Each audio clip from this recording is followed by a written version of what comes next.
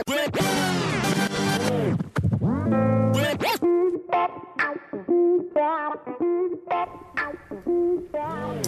welcome back to the Gospel Rant. I'm Dr. Bill Sinyard. We are looking at the microaggressors of Paul in the letter of Paul to the Romans. We've done 8. We're looking at number 9. This is a continuation of last podcast where we looked at Romans 5:1. We're looking at Romans 5:2, 3, 4, and 5, and then we'll wrap it up. And we're just seeing something different than typically there. We're seeing something more relational, something more vibrant, something that actually has more meaning to a lost and lonely generation. I mean, we are in an epidemic of loneliness here in the United States and in Western Europe, probably all over the world. And the gospel is really good news, but for some reason we haven't dared talk about this relationship very much. I mean, we can check a box, but I mean to really experience this. But Paul does. This whole section from Romans 5 all the way to the end of Romans 8 is all about this experiential love of God and how it makes a difference. And so we're interpreting it within that context. It's legit.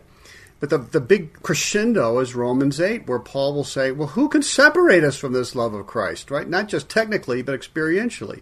Shall trouble or hardship or persecution, does that ring true? Right? This is Romans 1 through 4 reprised. Shall trouble or hardship or persecution or famine or nakedness or danger or sword? No. 8:38, for I am convinced that neither death nor life, neither angels nor demons, neither present nor the future, nor any powers, neither height nor depth, or anything else in all creation, and that would include the nasty beast voice in my head, will be able to separate us from the love of God that is in Christ Jesus our Lord. And by the way, we should experience the love of God more and more because of that, right? But that takes some leaning into it, particularly in our society. All right, let's get to Romans 5.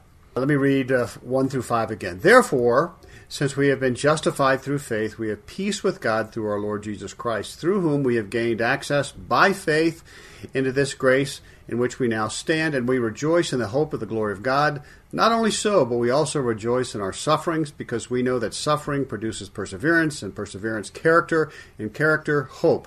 And hope does not disappoint us, because God has poured out his love into our hearts by the Holy Spirit, whom he has given us. All right, again, this is part 2, looking at the passage. If you missed the first podcast, go back and check it out. This is a very familiar, oft-quoted passage. I did some checking, by the way, and this is what Bible nerds like me do, how children's sermons handle these verses, Romans 5, 1 through 5. It's very interesting. Almost exclusively, they skip verses 1 to 4 and go straight to 5. I think they're right on. I think that's the point that Paul is building. And if we do 5 first and then look back at the first 4, I think we get it more, right? We adults, man, we walk through the minefield. We skip, we diminish verse 5 because it just sounds too emotionalistic, and we trudge through 1 and 4 because we think that's heroic. Well, why? I'm guessing in our culture that's highly rationalistic, enlightenment infected, we feel like we need to be rational to be relevant, not emotional, and not shirk away from the reality of our fallen world. And emotionalism, we're just not too sure about. We want to be reasonable beyond all things, and so we approach this passage like William F. Buckley, if you remember him, or pick a Harvard law professor who's trying to make his bones, right, or her bones.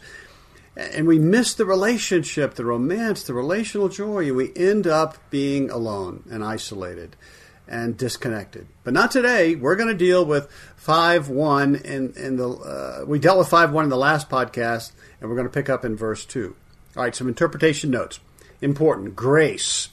Grace is at its core relational, charis, right? It's not a power or a stuff like commodity pork bellies.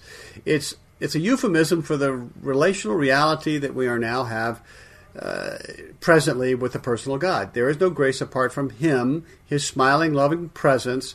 Think of the grace as the hug of God, or looking up into his eyes right now and seeing that look in his eyes, that relational joy that causes your heart to leap. It's that powerful, and it'll change you. It'll rewire your brain.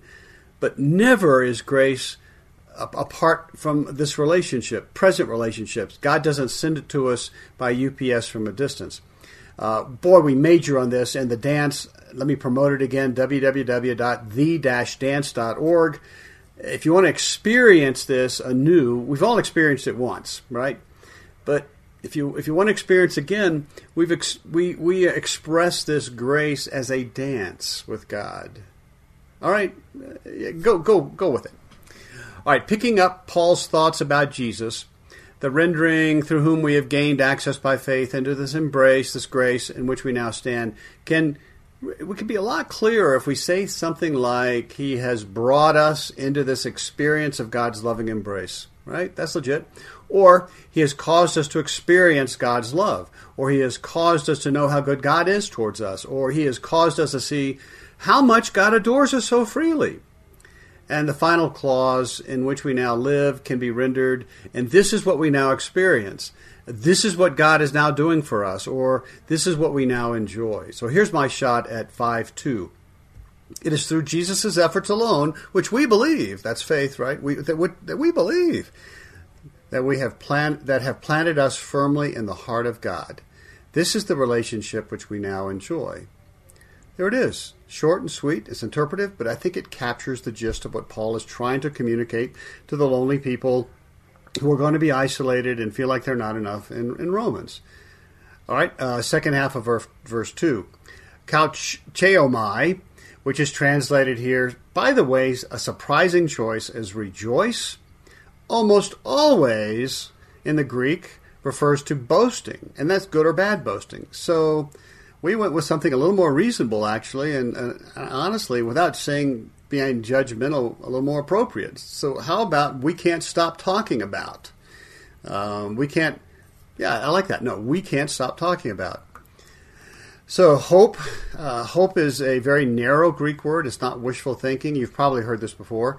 Like I hope the pandemic ends soon, or I hope that person stops posting their political views on Facebook. Please, if you listen to me, please stop. It's a statement of surprising confidence. I'm convinced. I can't prove it 100%, but I'm going to change my life, and I'm going to put my investments there. I'm so convinced I'm shifting my life accordingly. That's the idea, hope. The glory of God. Interesting. We want to get this out of the heavenly realm because it's a present existential experience for us. In honor-shame cultures like Paul's Rome and Jesus' Israel, glory is what you want. It's the opposite of shame. And shame's not good, or losing face, or rejection, being embarrassed, all right? All of those things. The glory of God is how you would describe His honor. It's the pinnacle of honor. It's the top of the food chain. It's His rightful position innately. It's His name. It's His reputation of honor socially, not just in Rome or Israel, but in the heavenlies, right? God is the highest of all honored deity, and He knows no shame. Though arguably Jesus experienced our shame, right? He didn't earn it, but he took on our shame to accomplish what needed to be done on the cross. But He never forfeited any of His glory. So Paul is meditating on something that Jesus purchased for him and for us that I could really use right now. There will come a time, that's the hope, when all shame, all of my experience of shame and rejection, whether I've earned it, brought it upon myself, given things away, or has been put on me, forced on me, all shame and rejection and humiliation will end. And then there will only be me invested in the worth, value, name, and honor of God, lavished over me, and this is what I'll experience. That's beyond, I can't even think of words to express it. It's not mine innately, it's God's. But Jesus purchased that experience for me, and I can taste it little bits and pieces by the Holy Spirit. Now, having said all that, here's my shot at verse 2 in full. It is through Jesus' efforts alone which we believe. That's faith again, right? We believe it. That have planted us firmly in the heart of God, this relationship which we now enjoy. And we just can't keep quiet about our promised future, which we actually believe in, this faith again, where we will somehow be immersed in the social honor of God and the absence of any and all shame forever. Now, isn't that encouraging? I'm going to suggest that's the essence of what Paul is talking about.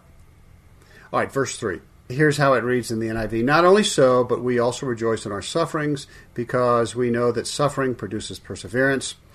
Rejoice is kaucheomai again. We can't stop talking about it. We're going to go with that.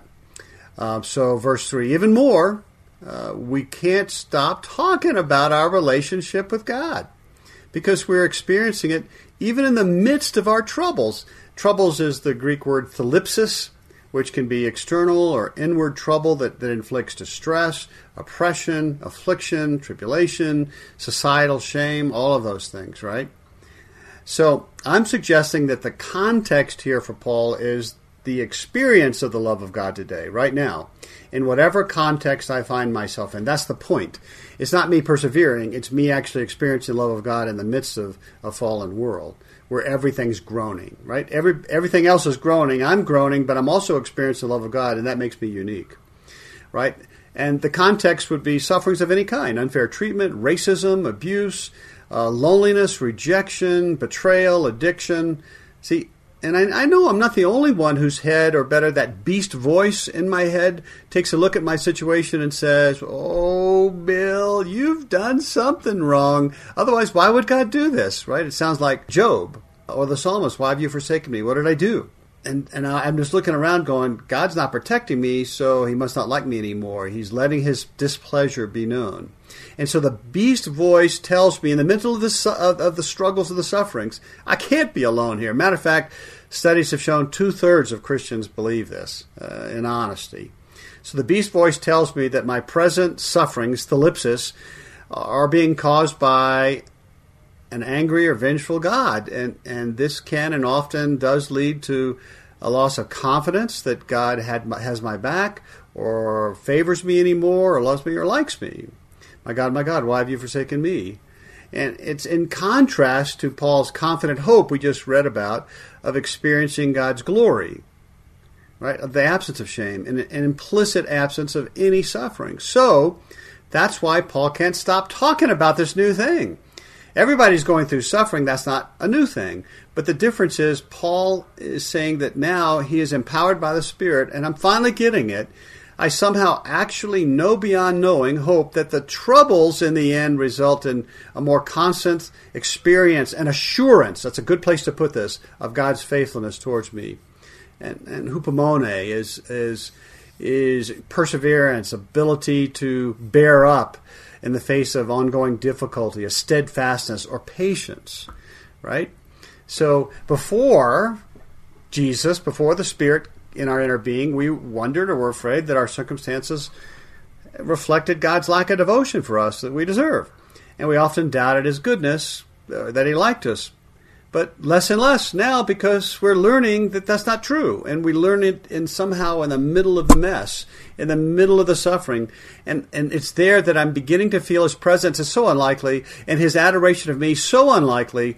Look, I still have questions. Why not just take me out of the sufferings? But there's something there, and I have to tell you, though, I can't stop talking about feeling loved in the middle of suffering, feeling honored, feeling adored. And look, when I'm feeling that way, the suffering seems less because he is with me. I'm not alone. I am enough in Christ, and I'm connected in Christ. So here's 5:3. But even more, we can't keep quiet about how this new relationship affects us right now, even when life throws us into desperate struggles.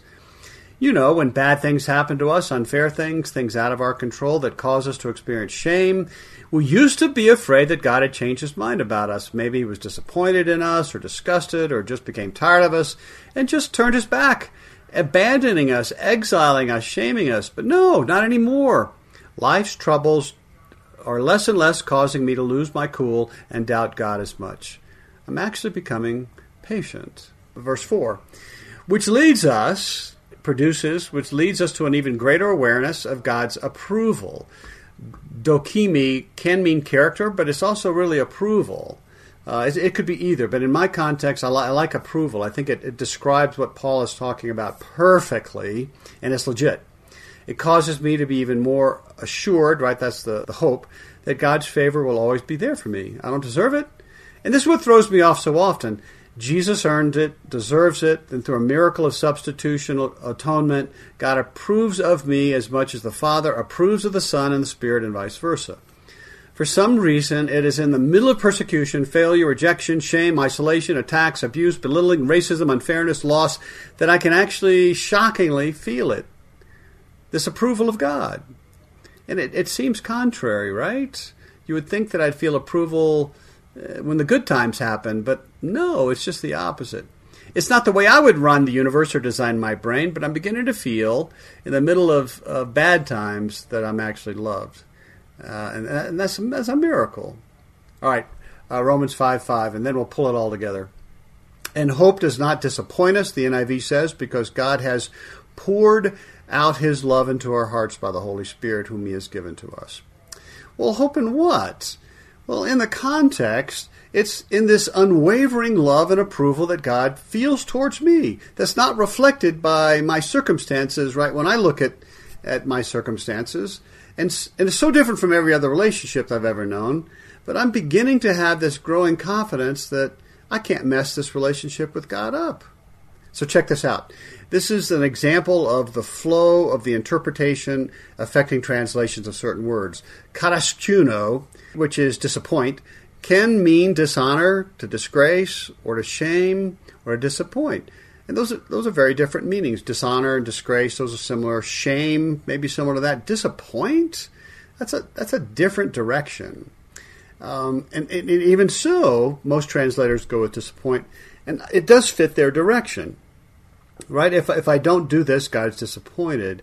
But honestly, no. And the word, by the way, kataskuno, is most often refers to being disgraced or shamed. By far, the more common use of the word, and it fits so perfectly here, so I'm going to use it.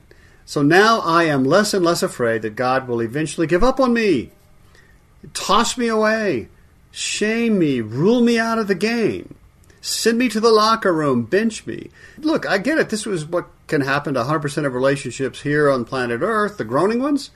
Those depend upon my effort, my success, my cleverness, my beauty, me not forgetting Valentine's Day. You know the many things that can happen. And then I'm left ashamed, reminded I wasn't worthy, that I blew it. But I'm beginning to see that can't happen with this relationship with God. God adores me as I am. He's already whispering, "You're my beloved Son with whom I'm well pleased." No strings. All because of what Jesus has done. And the place to make that the clearest is in the middle of the times that I would most naturally, humanly speaking, with a beast voice, feel like he doesn't love me anymore. So if I'm in that situation, I'm actually feeling like he loves me. That rewires my brain. How do I know this? How can I experience this so it's not just a rational Spockian exercise? Paul says, because God has not just dripped out, got a dripper and dripped it on my heart. The Greek implies that his love is lavishly poured into my being. Think a tsunami, and think continuous, through the Spirit who is already there, right? Ephesians 3. So much so that even my beat-up midbrain with all of its boundaries has to hear it and feel it. In spite of the machinations of the beast. We all know when we feel loved. We can all remember a time when we really, really felt loved. Well, at least I hope so. And that's what we're talking about here. God actually, in the middle of those times, makes me feel loved. It's a miracle. And that's why I can't stop talking about it. So yeah, you see the things I've been going through, but you know what? Something crazy. I actually feel God's love for me. So verse 5, and then we'll bring it all together. This growing assurance of God's faithful devotion towards us doesn't shame us or cause us shame, because we have experienced a miracle. God lavishly poured out his love for us into our hearts by the Holy Spirit, who he already gave to us and will never, ever take away. All right, I want to bring this home and personalize it. 5:1 through 5:5.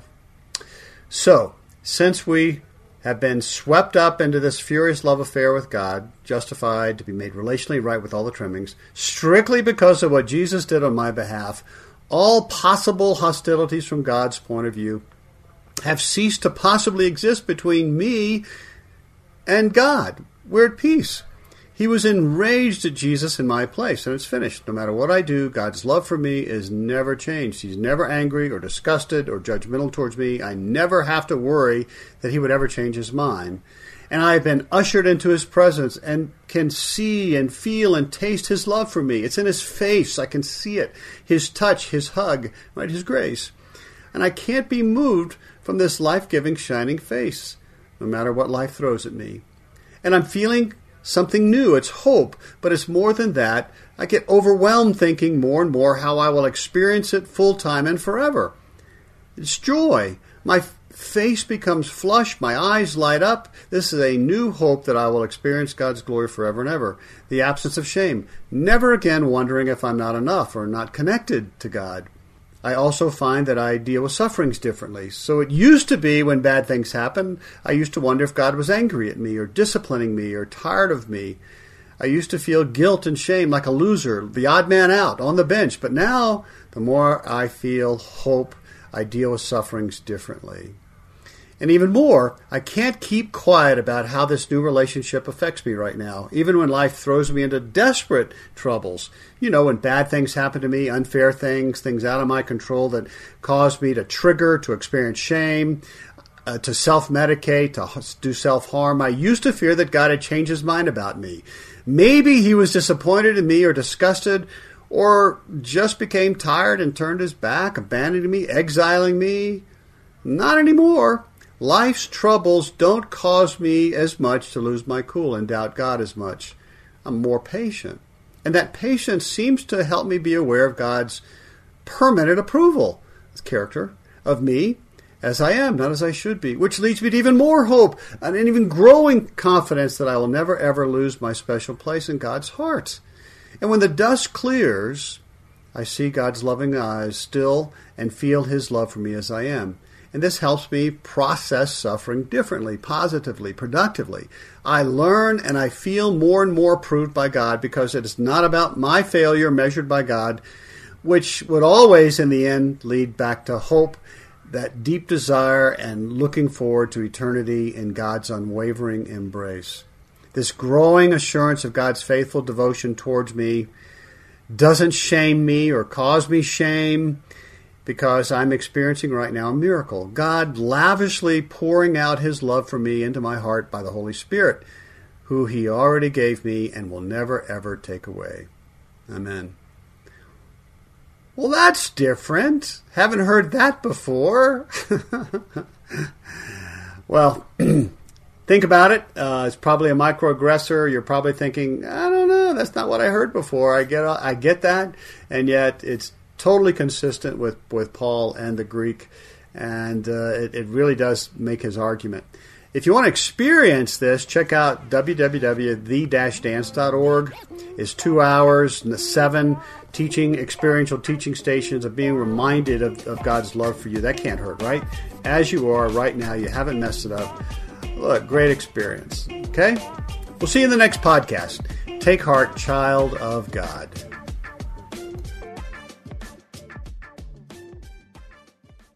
This is my skyship, Dreamer. My cargo is stories, and our destination, dreams. With Abide Sleep Stories for Kids, you can help your children fall asleep fast and learn about God. To find these kids' bedtime stories, go to lifeaudio.com or search your favorite podcast app for Abide Stories for Kids. You can also download the Abide app for more biblical meditations at abide.com.